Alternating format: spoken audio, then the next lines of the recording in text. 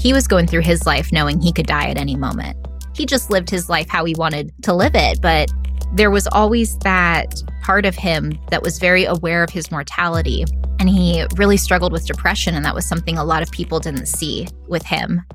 He coped with it with dark humor, and when he got really sick in 2019 and he was in the hospital for months at a time on and off, we were both coping with dark humor at that time as well. And it seemed very natural after he passed away to continue doing that.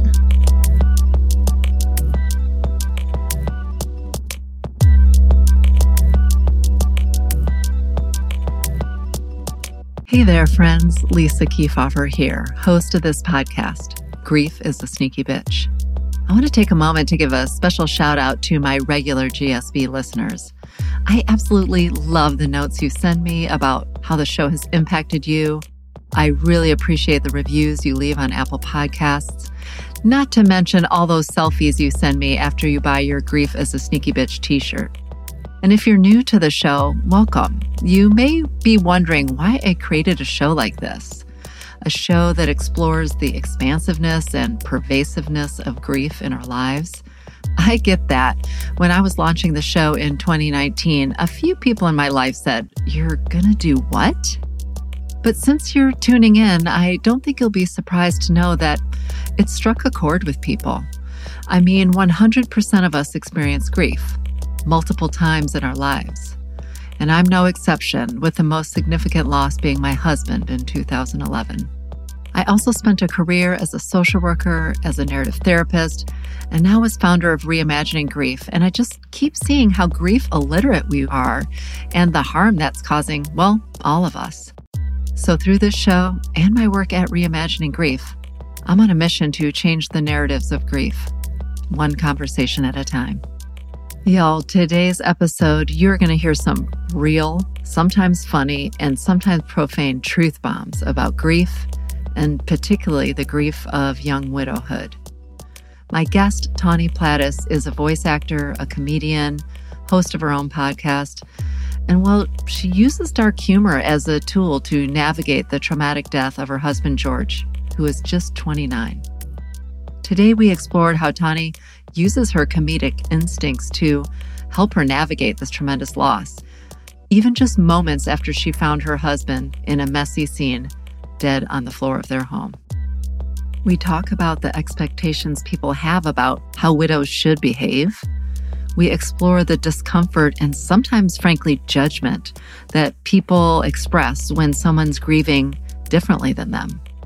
And we do it all with humor and profanity, as I mentioned, but definitely with sincerity and insight because, yes, we used all the tools at our disposal to talk about this difficult topic, and you should feel free to do the same. I can't wait for you to meet her.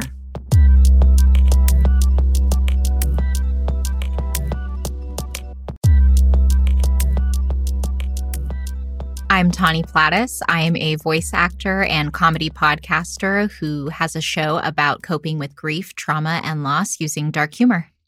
Awesome, Tawny. I am so excited to have you on the show, to have this conversation, to share this with our listeners. Welcome, everyone, to Grief is a Sneaky Bitch. Thank you so much, Tawny, for joining me. For those of you who haven't heard of Tawny yet and her podcast, as she just shared with us, she has a podcast called Death is Hilarious, which, much like the title of my podcast, caught my attention immediately, as I'm sure it has other people. And we have had the opportunity to connect prior to today. So we have gone deep into the gift of dark humor and grief, etc., which we'll explore today.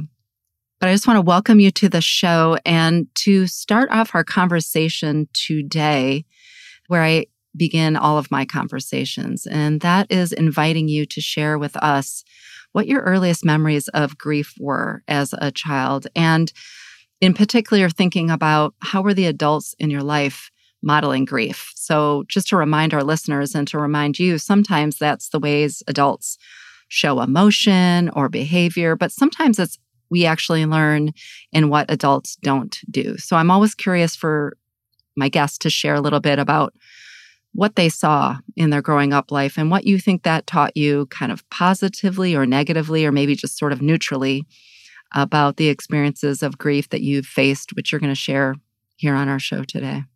Thank you so much for having me, Lisa. Yeah. So I'm a lot of fun. My story is just super fun. Everyone in my family actually has kids between the ages of 16 and 20. So I haven't lost many people in my life, like grandparents or anything. Yeah, like when I turned 26 and my husband and I didn't have children, my family was like, oh, I guess you're never having kids. You're too old. So the great-great-grandparents that did pass away when I was a kid were very old. They were in their late 90s, and my family missed them, but it was more natural. It wasn't tragic. And I was very young, so my earliest memories are more associated with grieving pets and friends who moved away, as opposed to watching or experiencing too much grief in my family. I'd always been very emotional, and I remember sobbing after my dad very graphically told me about how our cat was eaten by coyotes in our neighbor's backyard. TMI, Dad, TMI. Right. What was he? He was 21. He didn't know any better. Yeah. And I wasn't comforted so much, I remember, as being told not to be so emotional.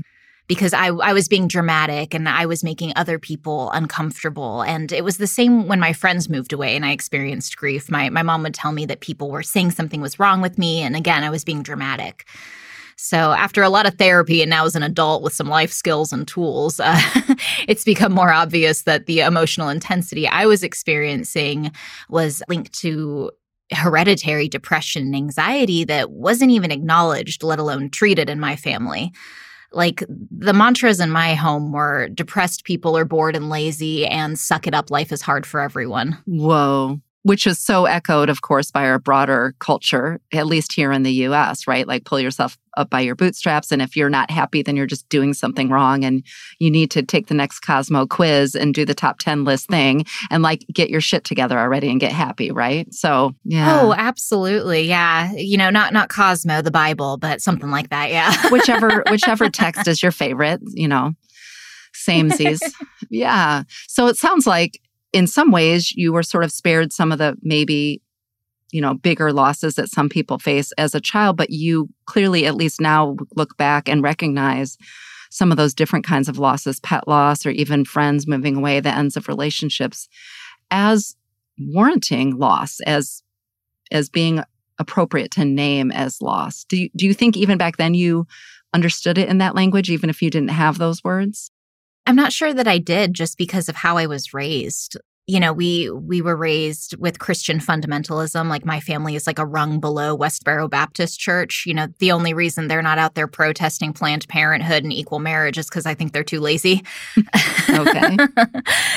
So I don't know that I recognize that or not. I was in a lot of therapy. I've been in a lot of therapy since cutting ties with them and leaving that life behind in my 20s.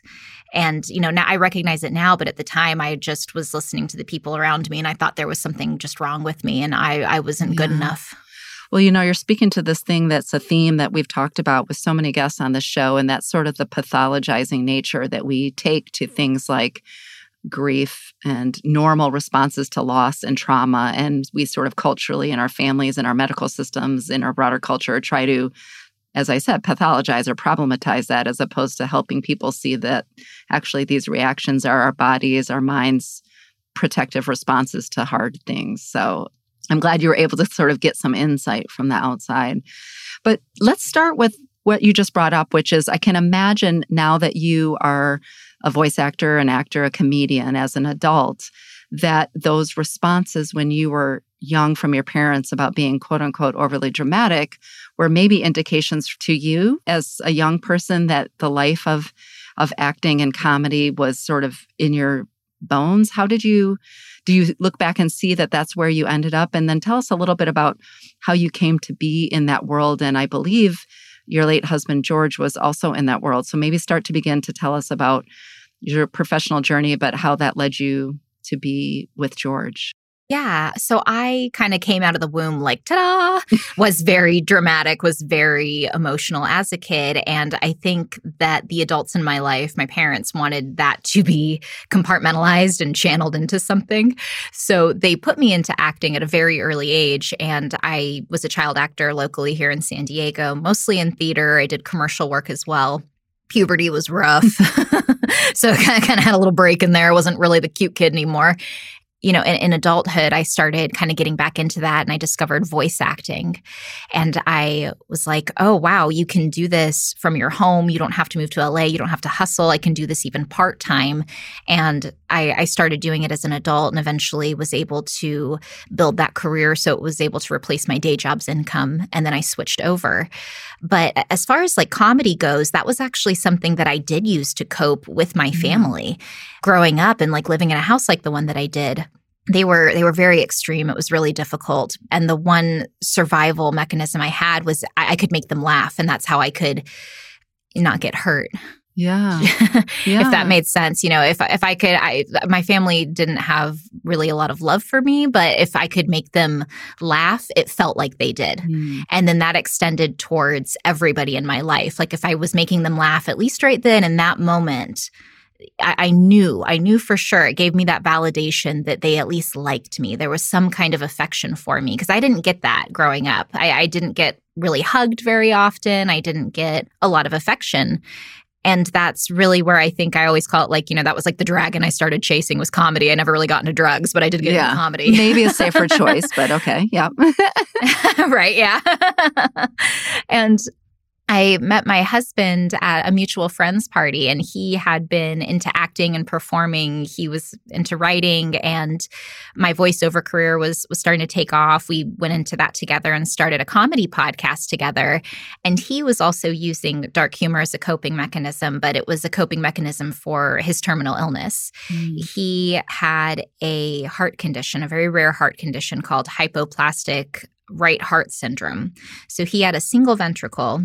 He had 3 chambers instead of 4, and his heart was a mirror image of what it should be. So the prognosis for him was always very uncertain. They only had come up with a 3-stage Fontan, which was the mechanism, the surgery to allow him to survive. Like before that came out, it was just palliative care. And that particular surgery mechanism had only come out a couple of years before he was born. So he was going through his life knowing he could die at any moment. Wow. He thought as a kid, he was like, okay, they're telling me I might make it until I was a teenager.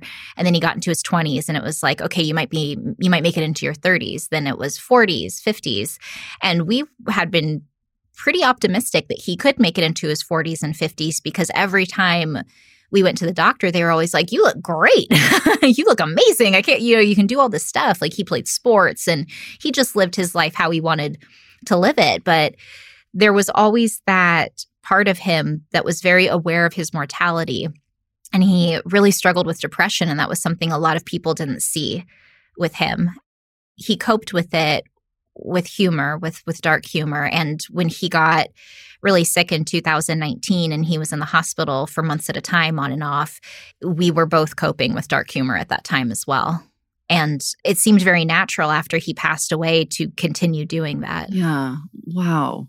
So when you met George, you guys were both in this field. You guys both had struggled, sounds like, a little bit with some level of depression from various reasons. I can imagine having a terminal or an unknown diagnosis, prognosis your whole life can, shift the way you're approaching life.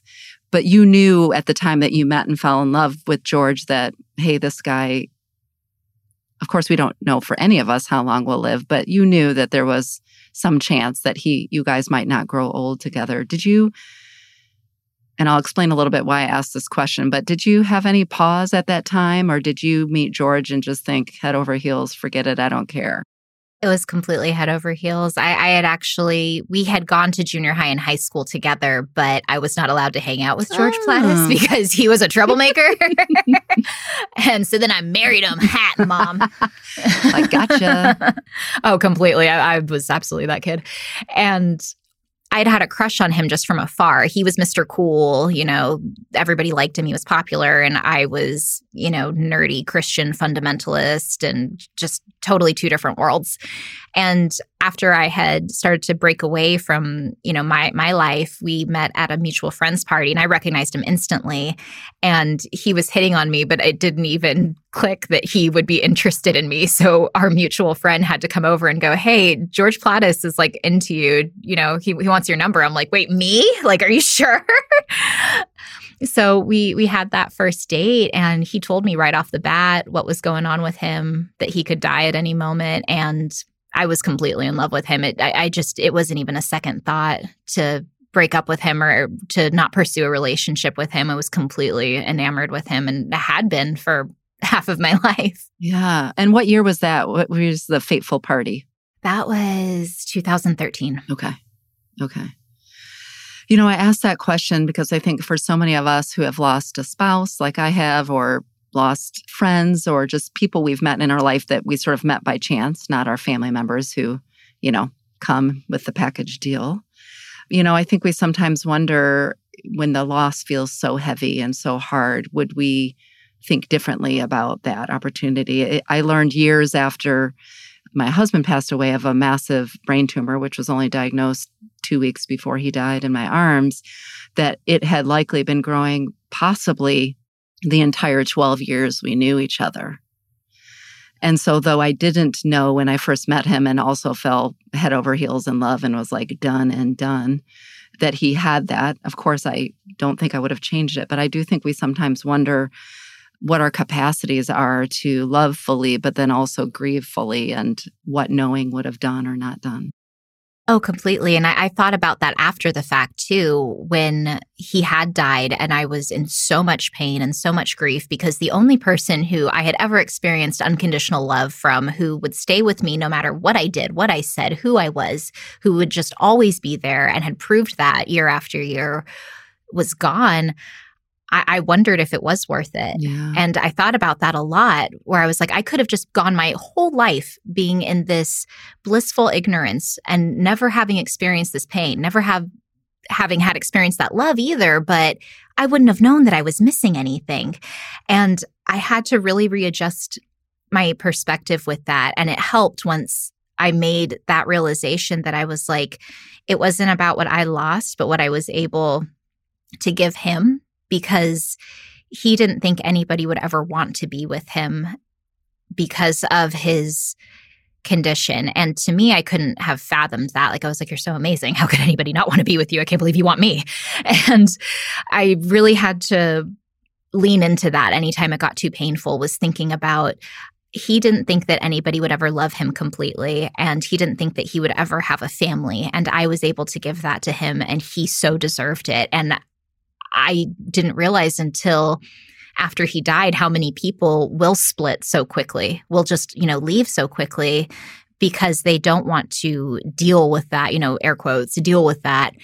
And I loved taking care of him. I loved being with him. I loved every part of him. It was amazing. And I try to think of that now, like he got to experience all those things that he never thought that he would have. And he died when he was 29.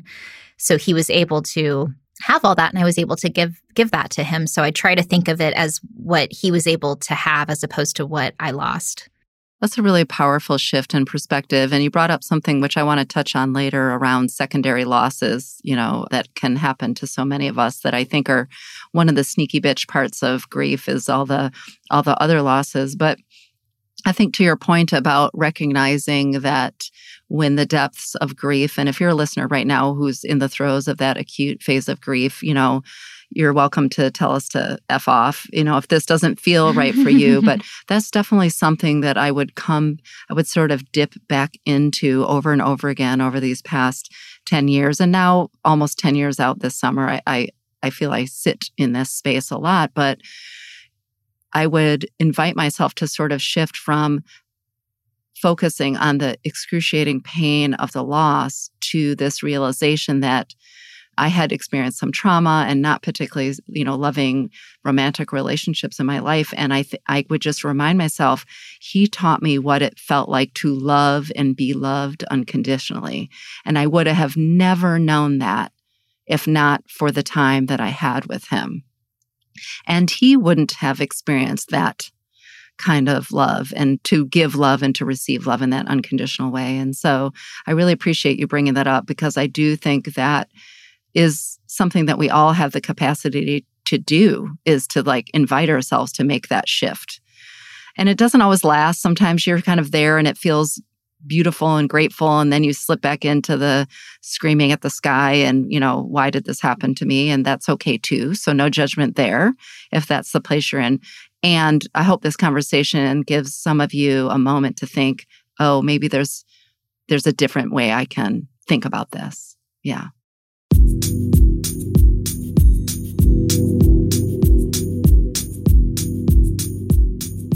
When we come back, I asked Tawny to share what it was like to be the one to find her husband, and how and why, even in that horrific moment, she used the only tool that had ever helped her survive some of the worst situations in her life: dark humor. I'm your host, Lisa Kefauver. You're listening to Grief is a Sneaky Bitch.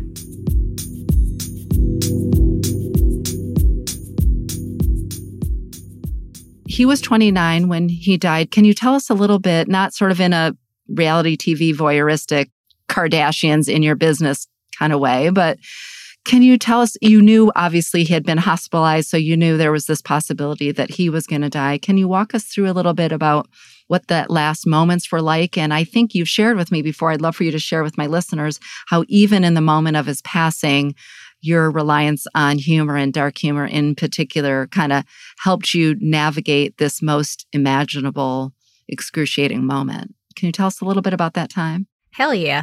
So what happened was he was on oxygen and he was at home. He was really stuck in his reclining chair, but he was responding to treatment. He wasn't in hospice. I was there with him 24/7 to keep an eye on him, just make sure everything was okay, take care of him. But he wasn't supposed to die anytime soon. Like we were like, oh shit, it might be like the last few years here.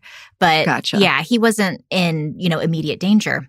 I was in the next room doing a voiceover session, and I came out and I found his body on the floor. It was very messy. I, won't get too graphic here, but it was not fun. It was very graphic trying to resuscitate him. I was on the phone with 911 and I wasn't able to resuscitate him. The EMTs got there. They weren't able to resuscitate him. And I was just there with my husband on the floor and I was freaking out.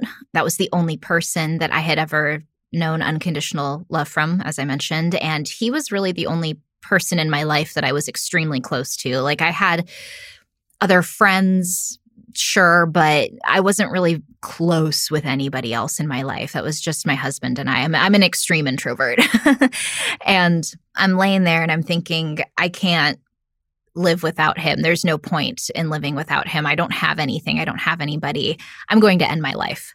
That was my plan. Wow. Right in that moment, within minutes of him passing? Yeah. Yeah. And it was something we had admittedly talked about before too, where we had, if something ever happens to you, I'm not going to be able to keep going. And the other person's like, no, you have to take care of the dog. Like at least stay alive for the dog. But we had that, intense relationship like that. We both had felt like we had found, the only person that really ever understood and accepted us. And I'm laying there and I'm thinking that. But at the same time, I'm not ready to leave his body. I just want to stay with him. And I'm thinking that like, okay, well, maybe I can just keep his body. And there's a trauma specialist there who is amazing. She was fantastic. And she's trying to get me to stand up so they can take his body away. There's a black bag right there, and they're going to zip him up and take him away. And I'm sitting there and I look up at her completely unfiltered. And I just go, yeah, I'm not really ready for you to take his body. But I guess if you don't, that's kind of makes me liable to get into a Norman Bates situation here, a la Psycho. And we can't really have that. That's not good. And she started cracking up. I hear the EMTs laughing. a few feet away. And I start to feel that feeling I was talking about, like that happy feeling again, like that, like, oh, they laughed. Oh, and I couldn't stop. I was like, or I guess I could just, kind of drag him around like Weekend at Bernie's and see how long it takes before people notice that he's dead. They start laughing. It's EMTs and a trauma specialist. They all have dark humor. Right. If anybody is unaware of that, that's really prevalent in those industries where you really face trauma and death on the regular. Yeah, yeah. And it's starting to click. It's starting to all come together. I'm like, oh, okay, that's how I'm going to survive. I'm going to make jokes about this. I'm going to use my art, and I know that's something a lot of people don't find comedy an art form, but I'm going to use this in my work. That's how I'm going to get through this and survive, is through comedy. First of all, I would have totally cracked up too if I had been there and heard that. So kudos to you. And second of all, I think, you don't have to be a painter to heal or a comedian or an artist. But one of the things I always say is that I think we have actually an intuitive sense about how we can, what we have in our own capacity, our own wheelhouse, our own toolkit, whatever you want to say, to kind of do the healing work that we need to do in life. But so often we get disconnected from it, or we hear from others that we should or shouldn't do things a certain way. And so I love that you shared that story. It was like, I already know what I do, what I'm good at, what makes me feel good in life, and like immediately embraced using that tool as how you were going to navigate this completely bullshit situation of your young husband dying.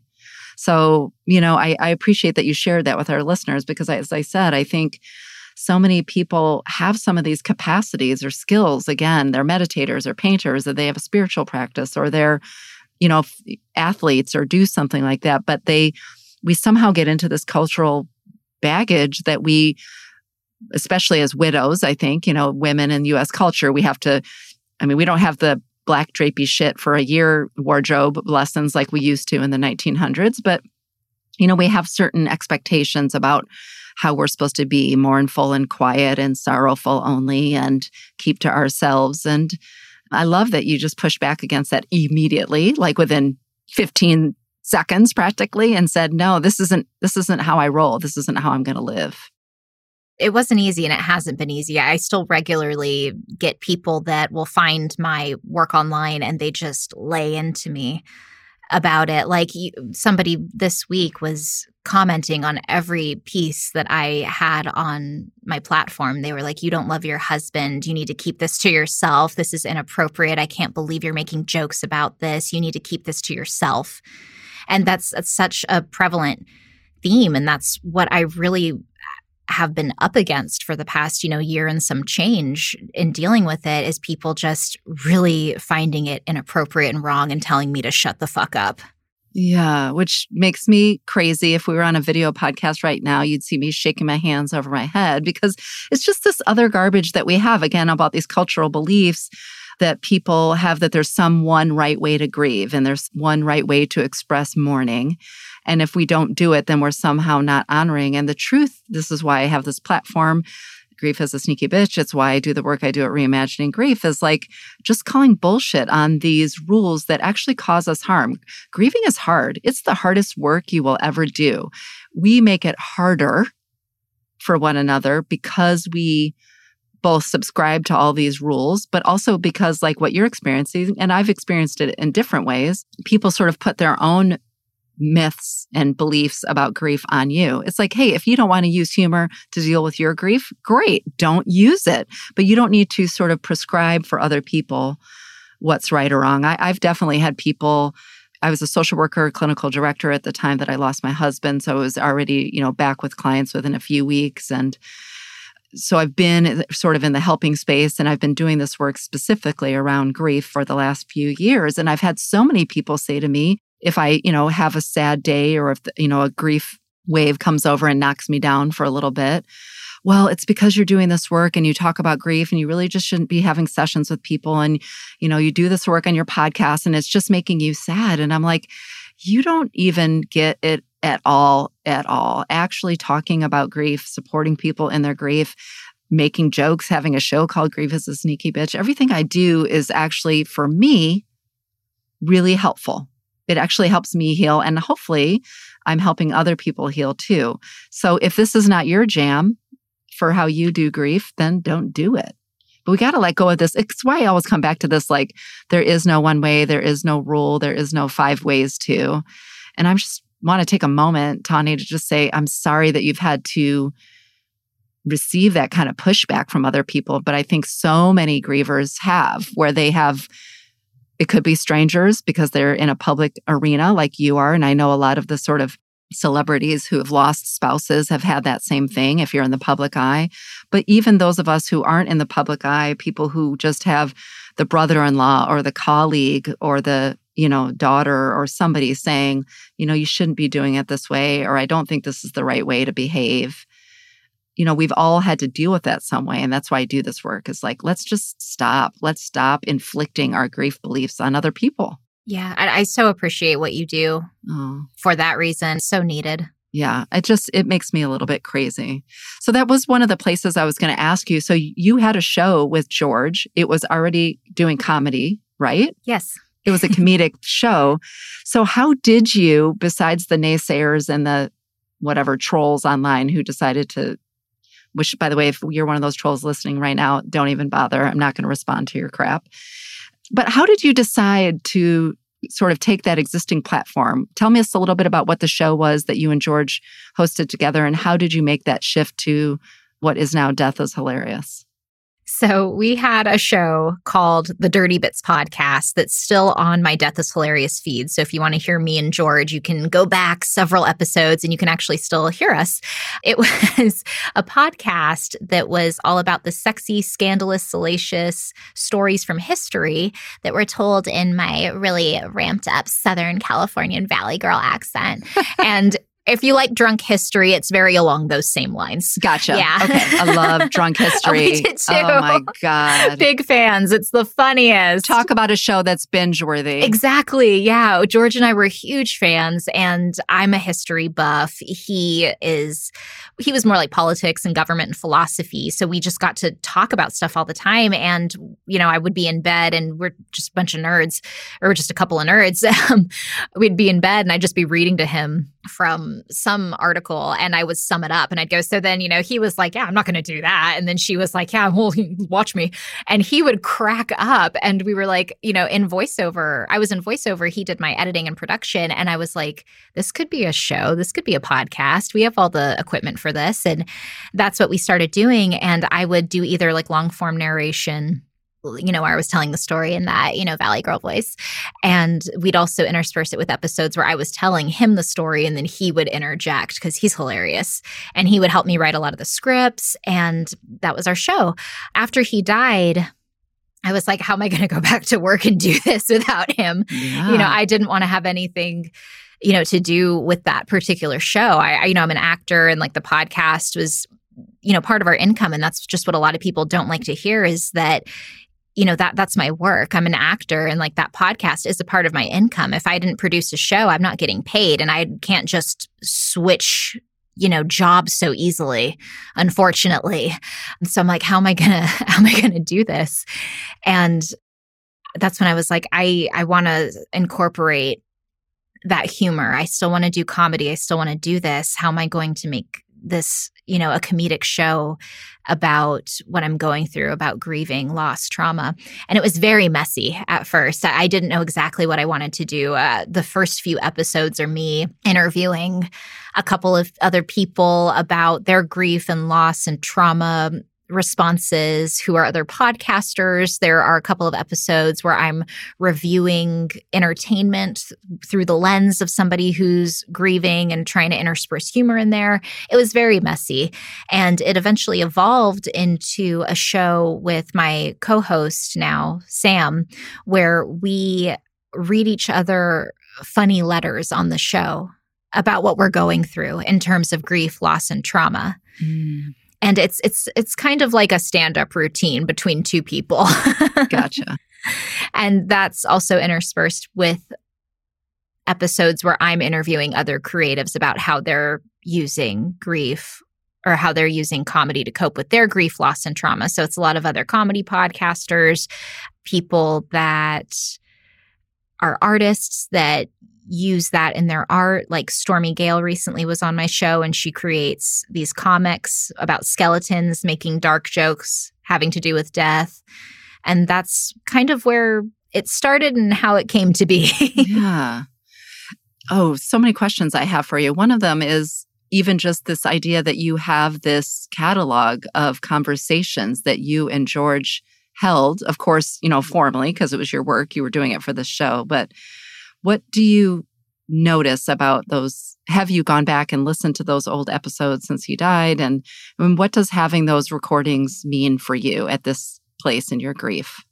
I'm so grateful that I have them. And it's one of those things that I always go back to when people tell me or told me even that we were sharing too much, that we were putting too much out there, that I put too much out there. I'm so glad that we obsessively recorded and took so many pictures, because I have so much that I can go back and experience, and I can hear his voice. I'm so grateful, and I don't take it for granted that I have so much of his voice recorded. And we would go on other podcasts because we were crazy about each other, and it was never a secret. Like, we were obsessed with each other. And we had been invited onto a podcast to talk about our love story on Valentine's Day. So I have this 6-minute bit from a podcast where we're talking about how we met and how much we love each other. Oh, what a gift. Such a gift. It's such a gift. And I'm so grateful that we have that, because as another widow, like what wouldn't you give, right? I would give anything for that. I mean, really, all the audio recordings I have pretty much of Eric were him behind the camera when he was filming our daughter. She was 7 when he died, but he was the videographer of our family. So usually he was behind the camera, but you could hear him talking to me or talking to Lily.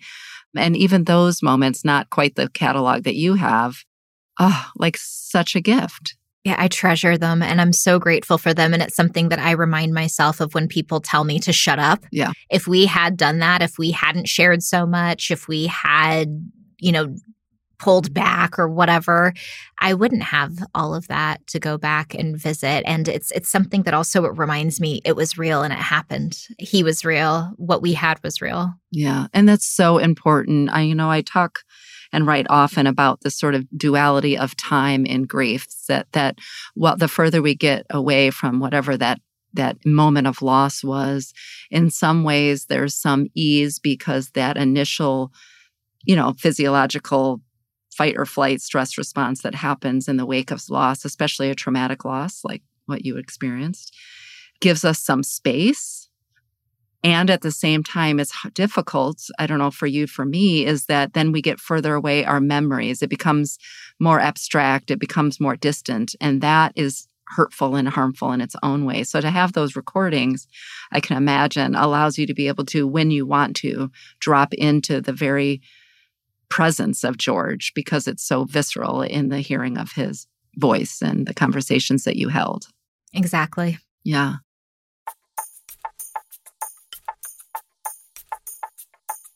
You're listening to Grief is a Sneaky Bitch with my guest, voice actor, Tawny Plattis.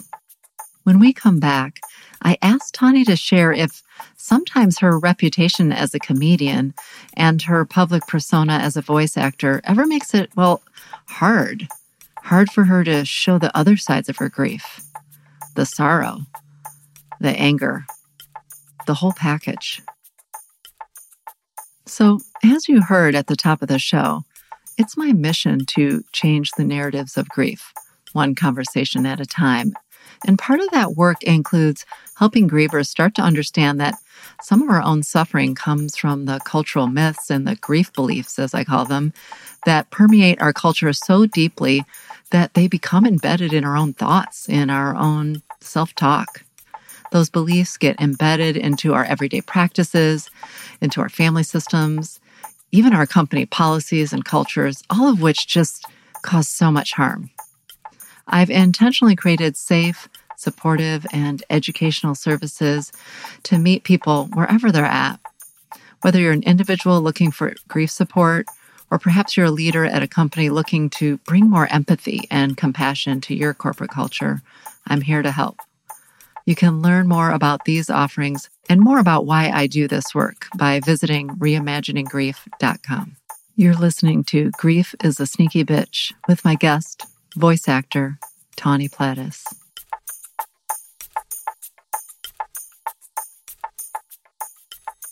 So, Tawny, I want to ask you for a moment to share with us a little bit about your serious side, if you want to. And the reason I ask that is I can imagine, and I feel like this a little bit because now I have a sort of growing public, people feel they know me because they hear me on this show and because of the work that I do. So I wonder if you ever struggle with, you are using comedy and dark humor and you have a very public persona and that's useful to you as you cope with grief. But do you ever feel like you don't have permission either because of this public expectation or even your expectation of yourself to not be in the space to use humor, to be sorrowful, to be sad, to be angry, to be some other version of yourself in your grief? Do you feel there's like pressure to always be the comedian, to be the performer? Oh my God, yeah. Yeah. Absolutely, completely. I can't tell you how many people have been like, I'm so glad you're all better now. Right, because that bullshit binary thing we do, it's like, oh, if you're smiling, then you're done grieving. Like, duh, not. Yeah. Yeah. So often people don't even bring it up now, or they don't check on me because I'm fine. I'm making jokes about it. They see me getting jobs. They see me posting these episodes. They hear the comedy bits where I'm laughing or, I'm being a character. And, then when I do want to talk about it or when I am sad, I find that it also makes them uncomfortable too. Yeah. They're like, wait, I thought you were past this. I'm like, yeah, it's been a year and some change. I'm totally past this. I'm fine. It's all so good, homie. Ridiculous. I mean, our expectations about grief are, we live in a country that at max typically has a 3-day bereavement policy. So that says everything right there that you need to know. 3 days. Yeah, about that. So how do you deal with that? I mean, this kind of probably ties into what you mentioned earlier, which is the secondary losses, because people suck, as I say so often on this show, at showing up and bearing witness to people in their pain, because we suck at showing up and bearing witness to our own pain. That's just like not what we're taught how to do. So I can imagine that not only were some people there was an attrition in the people in your life because they just weren't good at that anyways. And then doubling down, there was some attrition in people in your life because they saw this public persona of you and made some really false assumptions that, oh, if she can make a joke, then she must be fine and not need me. So how have you navigated that? How have there been people and not to name names, but just how have you been able to keep people in your life? Or do you have a place where you can say like, yes, I meant what I said when I cracked that joke the other day, but today I'm sad, I'm angry, I'm whatever I am. Yes, other widows and other trauma survivors. So there's kind of a happy balance between that because you have the other widows who really get it and they've been amazing. So if you are a widow, find that support group, find that group. And we're so privileged to live in this era with the internet. So you have all of these groups available to you. Find those groups with the widows because they will get it. They will be there. And, like you mentioned, secondary losses, that's hard because a lot of the people you typically turn to or you would want to turn to simply don't have the tools. They don't have the capacity. And that's not even their fault, Yeah. Again, we're not taught. I mean, when we think about the family systems we grow up in, the sort of broader culture, I mean, I have listeners from around the world, but many, many cultures have this, sort of, capitalistic, frankly, white supremacist kind of buck up, pull yourself up by the bootstraps, kind of put on a happy face, productivity culture. So I get what you're saying. It's like sometimes I would rage against the people who really were incapable of showing up, the people I thought who would show up. But on the other hand, I can definitely have some empathy there, which is like, well, how would you know that? Because we didn't learn this stuff. Yeah, I didn't know that. I had no idea how to be there for people that were grieving, mourning before this happened. Yeah. Just the same. I think about it now where I'm like, oh, my best friend's grandma passed away, within the last few years. And I did not show up for her like I should have. Yeah. I had no idea what to do. And I didn't know that at the time. I know that now. And that's something I try to keep in mind when I'm frustrated with people. And it's been easier to accept that as time has gone by. But yeah, having those other friends that are widows, making those other friends, and just trauma survivors too, because it's also helpful to have somebody who is outside of it a little bit. Yes. You know, when you also have people that are too close to the situation, like people who are also grieving the loss of George, that gets tough because then they start to creep into like, oh, can you comfort me? Yes. You know, and I'm like, it's my fucking husband that died. You're like, no.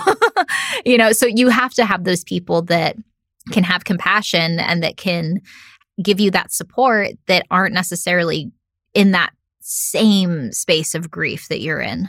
That is so brilliant. I'm so glad you brought that up. There's so many things you touched on there. One is that sort of like having people in your life who are somewhat removed. So whether it's widows you maybe didn't know before this circumstance, or people have experienced other loss, or even a helping professional, because the people who love us most love us so much that two things happen. One, they want to try to fix us. It's really hard for them to see us in pain. And so their sort of natural instinct is to like come in and try to fix, which of course, grief doesn't need fixing. It just needs to be experienced. There's no shortcut. You know, there's, again, no shortcut to it. And like you said, I use this model of sort of the concentric rings of grief. So it's like you offer grief support inward and then you receive grief support outward. So when you're the sort of widow in the center of that, sort of in the core of the circle, you know, maybe his best friends or your best friends offer support to you. And then if they're grieving, they sort of go one ring out, not one ring in. And that's sometimes the trick is that you end up, someone shows up to, I've definitely had this experience where someone showed up to console me. And somehow within minutes, I found myself consoling them over losing Eric. Yep. And I was like, while I would like to think in theory I could do that, F you, like, fuck you. This is actually, you know, my time. And again, not their necessarily intention, but it's why I think what you said is so important is how do you create these other communities where people have some sort of distance from you, you know, that who can sort of be more in parallel and sort of mirror what you're experiencing versus either trying to fix you or sucking all the oxygen out of the room, as my mom would say, you know, with their grief. And I think the other thing you talked about, I really appreciate about sort of also finding comfort in being in community with other people who've experienced trauma is part of why I do this work is expanding how we define grief. And I think of course, you don't just have to experience death loss. When we think about traumatic events, there is so much grief tied up in there, sort of grief of our sense of safety, let's say if it was a crime, or even if it was an accident or an injury, grief of what we've lost, what we had hoped for our future. And so I think there's a misunderstanding that somehow trauma is totally sort of disconnected or devoid of grief. And I think there's so much overlap there. Oh, completely. Yeah. I couldn't have said it better myself. Yeah. So I appreciate that you sort of have figured out a way to at once find maybe some empathy and compassion for those people who have not been able to show up in the ways that you've needed, and took it upon yourself to say, but wait, I do need a community of people who can show up and be present and not be either sort of taking the attention away or trying to make problematic, you know, what your grief actually looks like. And the fact that they can understand that some days you are laughing and it's genuine, and maybe an hour later, you're in the depths of the well of grief. It's one of the hardest things you have to do too, because it coincides with it's like what you said, it's that secondary loss, and you have to do it yourself while you're already in all of that pain and grief. You have to go make new friends. Yeah, oh my God, this is why I always say grief is a full-time job on top of all the other full-time jobs that we have, right? We go back to work, same thing. I had to go back to work after 2 weeks for lots of different reasons.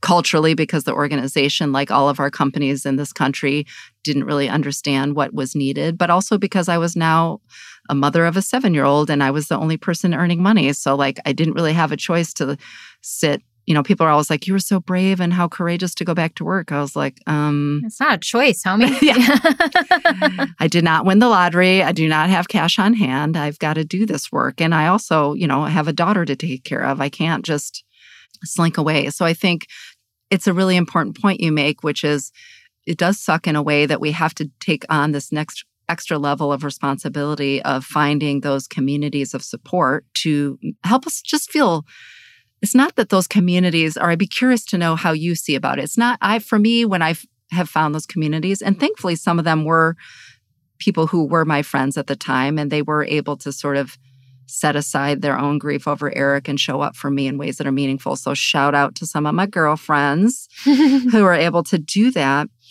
But it wasn't that they were able to show up and do anything really to fix.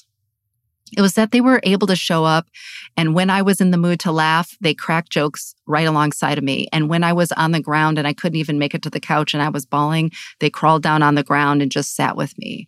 So it was like they were able to just mirror me. And I think in some ways, the like underlying theme there was they were able to make me not feel like I was losing my mind. Like it was okay that I was laughing 1 minute and then on the floor in the fetal position the next, because they weren't trying to fix it or judge it. They were just like, oh, okay, this is where we are now.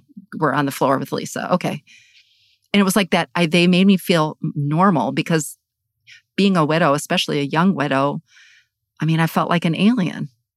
Yeah. Oh, completely. I was 28 and I was like, well, who the fuck do I talk to? Like, how am I going to relate to anybody ever again? Yeah. That sense of isolation, I think, is one of the really painful aspects of grief. Again, even not for a young widow, just any kind of grief, any kind of loss, is that something has shifted in our narrative and our sense of our place in the world. And for you, as you've described your relationship with George, he really was this foundational experience of unconditional love. But for every kinds of loss, there is some disconnection to our sense of belonging. And so then this feeling that we have to sort of perform into some version of okayness so that we can be accepted again is exhausting. And it isn't actually the healing work of grief. Yes, it's so exhausting. It's impossible to even convey just how exhausting it is. It really is. It's really one of the reasons. So when I first started doing this work, this podcast was the first piece of the work that I did. I was doing some writing at the time, but what I wanted to do in delivering the show, and I think Death is Hilarious, your podcast does that too, and there's some new shows out there, although when I started this, there really wasn't much out there, is I wanted people who weren't even ready to be in conversation with their friends, who were maybe still at home, they were driving in their car, they were going for a walk, they were wherever they were, to hear these conversations that I have on the show.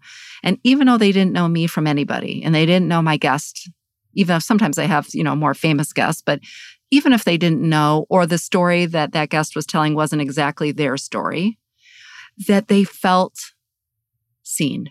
They felt mirrored. They felt held in that story, like, oh yeah, that person had brain fog for a year. Okay, it's totally cool that I can't even remember my neighbor's name half the time, or, when my sister's birthday is, or whatever. Just hearing other people's stories make you feel a little less alone and a little less alien. Completely. That is one of the reasons that I keep doing what I do. Originally, it was like, okay, I need to create a show because that's what I do for a living. Yeah. And it has turned into more of a way to connect with people so they feel seen too. I can't tell you how many other women have reached out and they're like, I have tattoos, I curse, I make dark jokes. I thought I was the only one. So many women have contacted me throughout my various platforms and said, oh my God, I can't tell you like how seen I feel right now. I thought I was crazy. I don't have anybody in my life who gets this. I'm so grateful that you are posting this stuff. And, just that helps to be able to keep creating that content and to have that value. Yeah. And to keep showing up being authentically you. I think one of our missions, all of us as humans, but I think especially when we take on the work of grief, is to figure out how to keep showing up in our integrity, in our authenticity, which can be particularly challenging when you're in sort of a public space. But when you get those messages from people, and I get them too from this work where people, like, thanks for saying I'm tattooed, I swear, I talk honestly and openly about the hard bullshit, but also the thoughtful, beautiful, spiritual, moments I've had, or invite a guest to share those things. And you just never know that how much you can be impacting somebody, even if you don't have a platform like a podcast. If you're a listener thinking about this, if you're talking about it with children, or if you're talking about it with your neighbor, or just showing up to the degree that you can be authentic with that person. And I will say, a la Brené Brown, not everybody deserves your story. So, you have to decide where and when you do it. But when you show up in your authenticity, in your grief, whether it's a joyful day or a shitty day or a, grief wave knocked you down day, you just never know who you're helping feel seen and feel less alone. Completely. And feeling like you're not wrong. Yeah. Validated even. Validated. Yeah. I can't tell you how many times I was just going about my life and people were just judging me. Just, if I'd make the joke because I'd feel better or whatever. Yeah. And, just feeling less alone. Yeah. I think it's really one of the most important sort of gifts that we can offer to one another and ourselves. I mean, to me, even holding space for other people's stories like I do, of course, like I'm doing now here on this podcast, like I do in the one-on-one work, where other people are like, God, that's got to be exhausting. And why do you do that? And why, it's probably just making you sad. And aren't you over Eric yet? And blah, blah, blah, all the stupid shit. Jesus. We could have a whole nother show about the stupid shit people say in grief. Truly. But to me, listening to other people actually helps me. I mean, sometimes I feel a little almost selfish. It's like when I get to hold space for somebody else, I'm showing my own heart, my own wounds, some kind of love, and that's that's a gift. That's why I say hosting this podcast really is truly an honor of my lifetime, because not only do I get to impact the lives of people I will probably never meet, I am moved and learn something through every single conversation that I hold. And that's a gift. Completely. As we start to close the show today, I want you to definitely tell people where they can find you and your work. But I'm curious, I ask this often when I have particularly kind of more professional folks on my show, to share a little bit with me about, like, what's your next curiosity or your next learning, or what you might want to, when you want to take your work. I mean, of course, kind of in the realm of grief and trauma and loss, but are you sort of thinking what might be next, or what you want to learn, or what you want to explore in terms of how you marry your craft of comedy and art with the things you're learning about grief and loss and trauma? For me, I take it so moment by moment, to be perfectly honest. It's whatever I'm going through at that time, whatever I'm feeling. I'm a new widow. So there are constantly these new things that I'm bumping up against. Like I'm in my first, I don't want to say too much because I really like them, but I'm in my first serious relationship. And, it's only been a little bit over a year. And that's a whole thing, as a widow. Let's have a whole nother episode, shall we, about dating right? as widows? Oh my God. Okay. And not just like the Bumble dating where it's easy. You order a guy offline and he's in, he's out, and you fill the literal void, if anything. An actual caring, loving relationship, that's a whole other experience that I wasn't expecting. And then especially after only a year and some change, that's something that I'm trying to figure out how to navigate too, while I have a public platform and I talk about being a widow without, dragging this poor guy into it all. Oh, girl, I feel ya. That really is a whole nother conversation we might have next season about both just the comedic value of the whole circus of dating and as a widow, but also I think it's fucking hilarious. I probably could write an entire book with the stories I've had over the past 10 years. But also to your point, like, how do you carry George's memory forward? How do you integrate this work and still be present for these new opportunities and these new relationships? So interesting stuff. I'm sure we'll stay tuned. So if people want to hear your show or learn about the work you do, where can they find you? My show is called Death is Hilarious. You can visit deathishilarious.com or visit any podcast listening device and subscribe to the show. I also do sketches on TikTok. I'm at Tawny Plattis on TikTok. Awesome.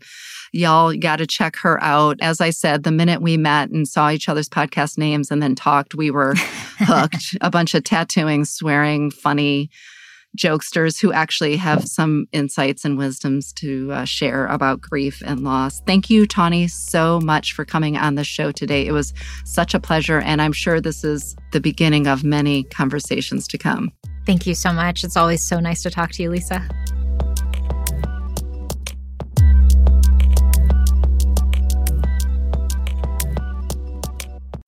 Y'all, I told you, for real, this was unlike any episode I've done these past few seasons.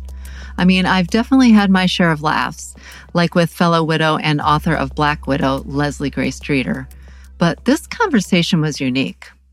I really appreciated learning about how Tawny uses the tools she has, without apology, to care for herself in her grief. It's a reminder to me, and I hope a reminder to all of you, that you get to use whatever tools help you feel better in your grief. Or, as I always say, helps grief suck just a little bit less. Special thanks to Giles Smith of Alafia Sounds for creating the music for the show today. And a shout out to the team at Studio Pod for producing the episode. As we close the show, I'd love to ask you a quick favor. As I mentioned, I love hearing from my listeners. After this, I'm asking you to head to Apple Podcasts, find the show, Grief is a Sneaky Bitch, leave a rating and write a review.